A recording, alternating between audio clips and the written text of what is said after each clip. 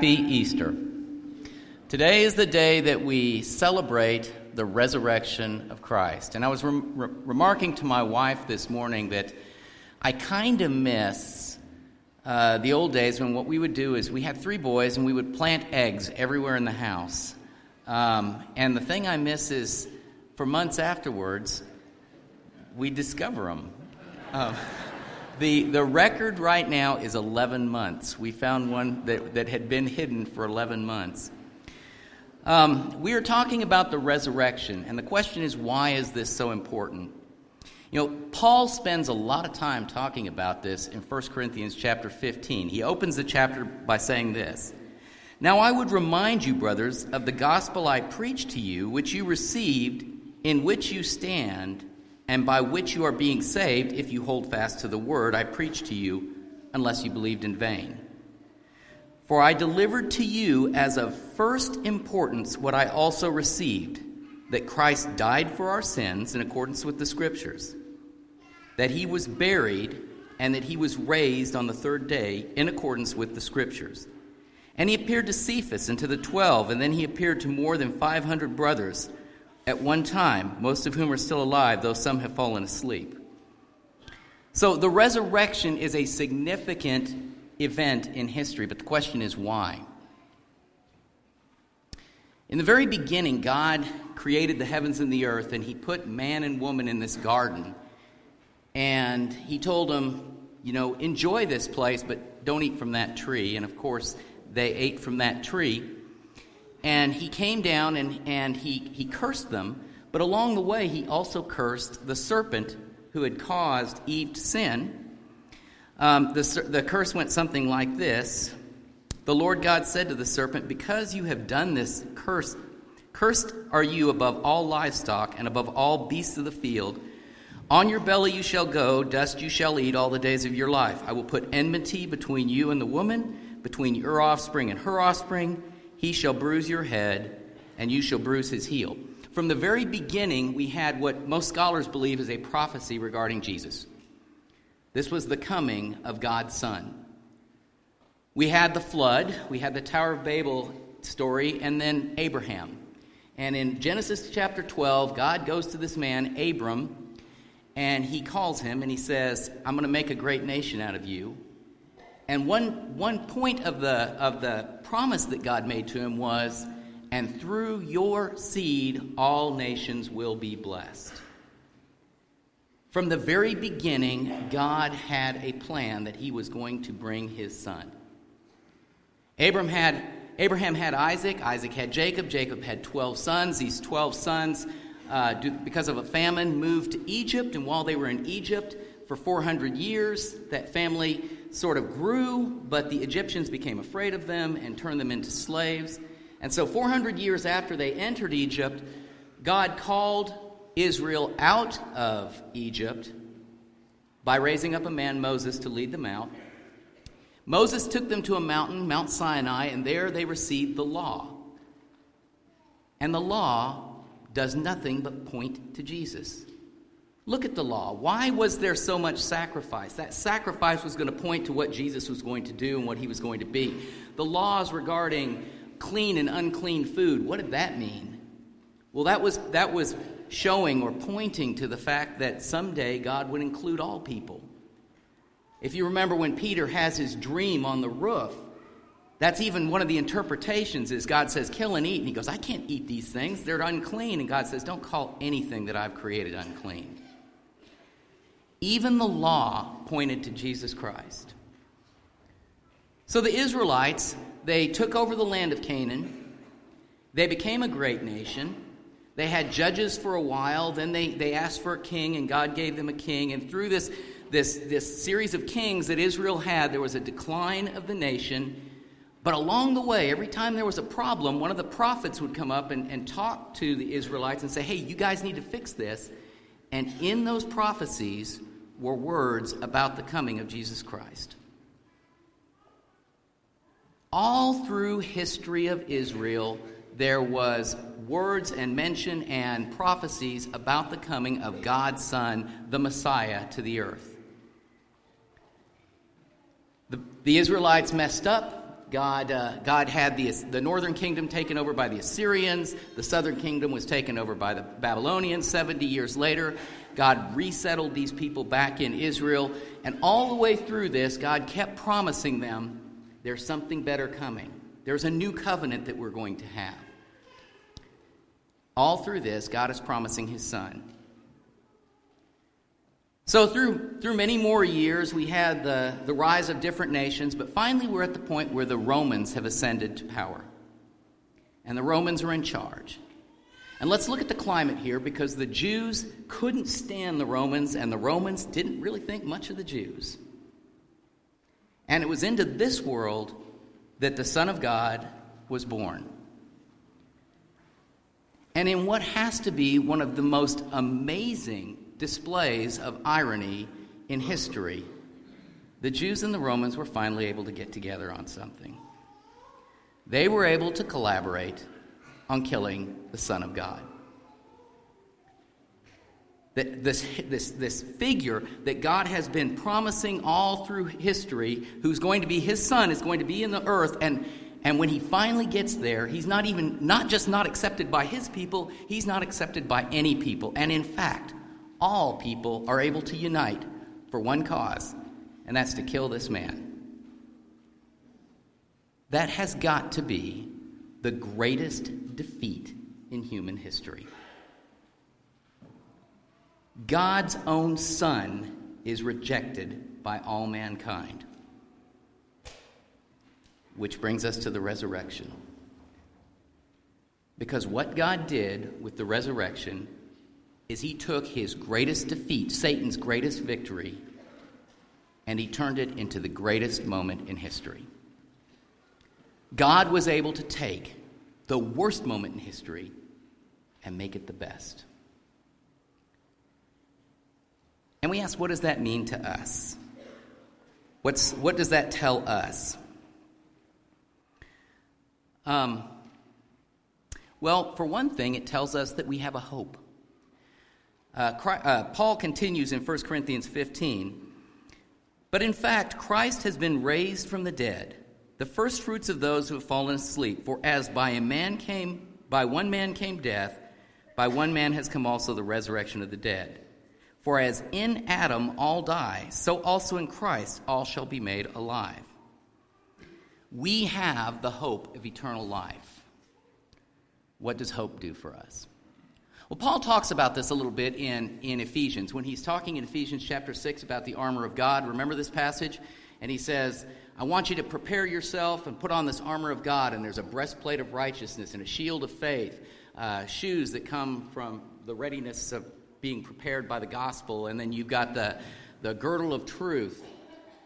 But he throws in the helmet of salvation. Now, we're helped out a little bit in 1 Thessalonians when Paul talks about the helmet being the hope of salvation. The helmet is our hope of salvation. What does a helmet do? A helmet protects our head. A helmet, back in the Roman times, the helmet also sort of focused your sight where you were looking. Our salvation is, that hope of salvation is what protects us. How important is this? So several years ago, I was really interested in human conquest, if you will. I was really interested in the pursuit of Everest. Not that I had any designs on doing it myself, but I was really interested in reading about it. And one of the stories that caught my attention was back in 1910, Scott and Amundsen, two different people from two different worlds, were both attempting to be the first people to ever be on the South Pole. And so Scott put himself a team together. They called themselves Terra Nova, and they started out, and they were a British team. On the other side of the continent, we had Amundsen, who was Norwegian, and he had a team going. And so they both started out working towards the South Pole. And Scott kept a really good diary, so we have access to pretty much what happened during that. There were a lot of things that determined the outcome of this. But one of the most poignant points about this was, if you look at the picture, when Scott finally arrived on the South Pole, he got there and the Norwegian flag was already planted. So he got there, and there it was. And there's a picture of those guys, the 5 of them, and they're sitting there with the Norwegian flag behind them, and you can tell they have lost all hope. And in fact, they didn't make it back. On the way back, there's one of them just got up in the middle of the night and walked off from the tent, and he just died out in the wilderness. And when they did find the remaining 3 that were there, they found them just laying in a tent where they had just decided to die.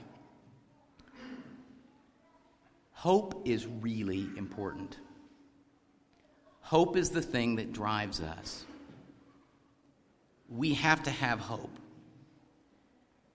But we have hope. That's the beauty of this. The problem is, it's not all about eternity. I'm going to argue that our hope lives in the here and now. See, there are some people in this room that aren't thinking of eternity. Some people in this room are thinking of health issues that you're facing. Some people in this room are struggling with addictions. Some people in this room are caught up in sin and don't know how to get out of it. Some people in this room are having relationships that are falling apart. But I'm here to tell you, the God who raised his Son from the dead is here to help you. I'm going to take for a moment a little bit of liberty with the Beatitudes. I'm going to read these Beatitudes from Luke. Blessed are you who are poor, for the God who raised his Son from the dead offers you the kingdom of heaven. Blessed are you who are hungry now, for the God who raised his Son from the dead will satisfy you.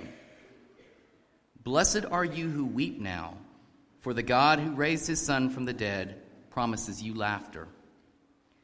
Blessed are you when people hate you and when they exclude you, when they revile you, when they spurn your name as evil on account of the Son of Man, for the God that raised his Son from the dead promises you joy. Rejoice in that day and leap for joy, for behold, your reward is great in heaven. How do we respond to this? Well, first, we have to really believe.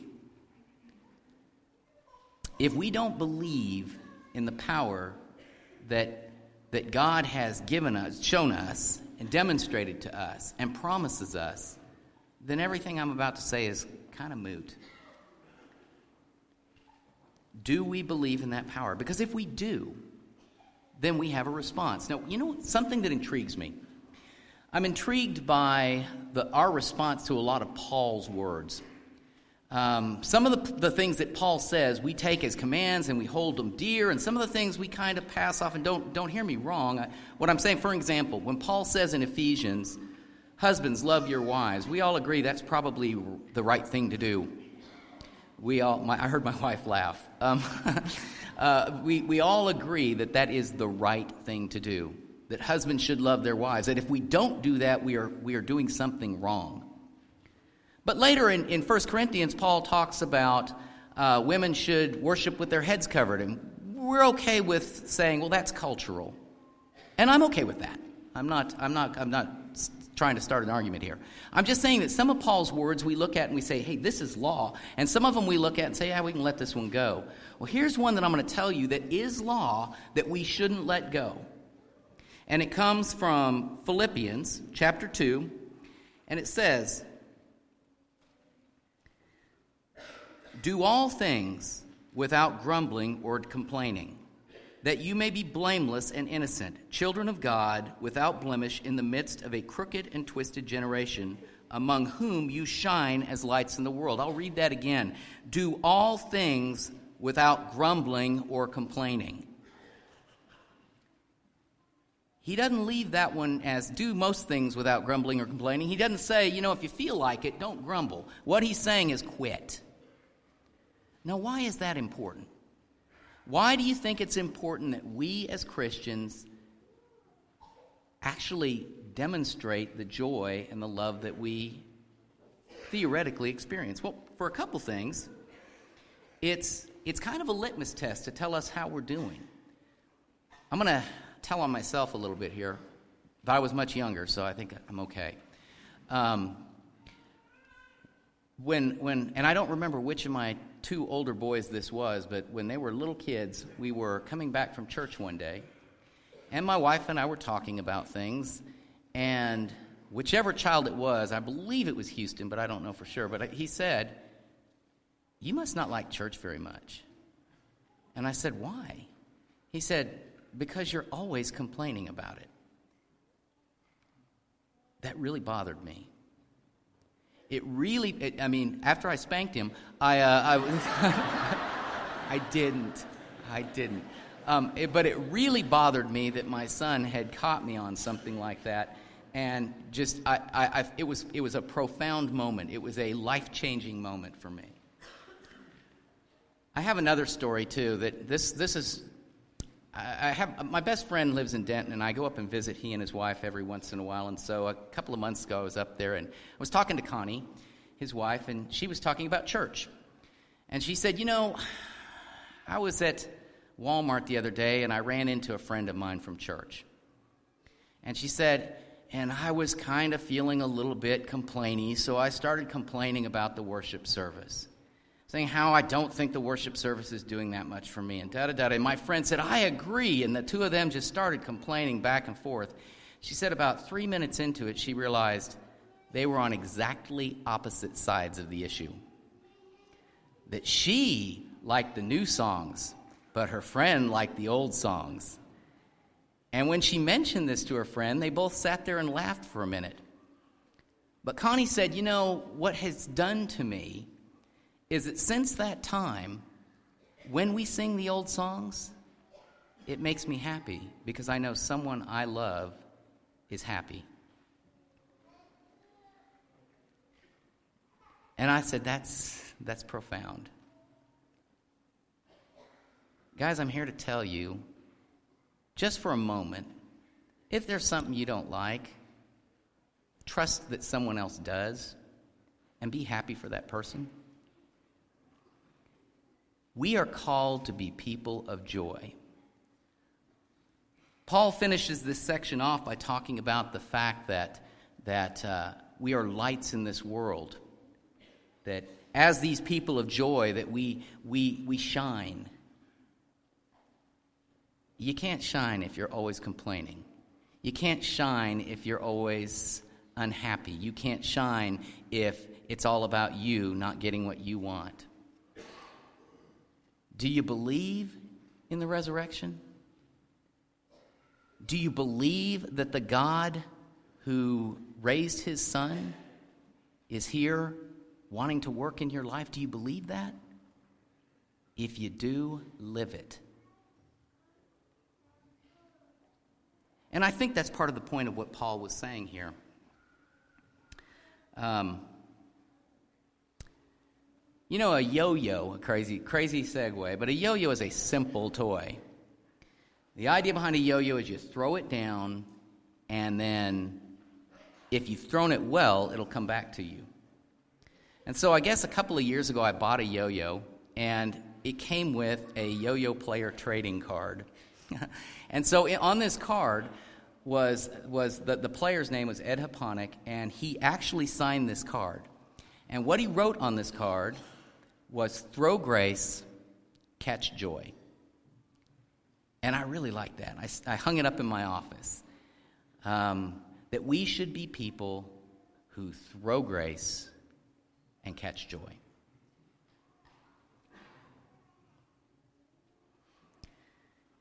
We are the people of God.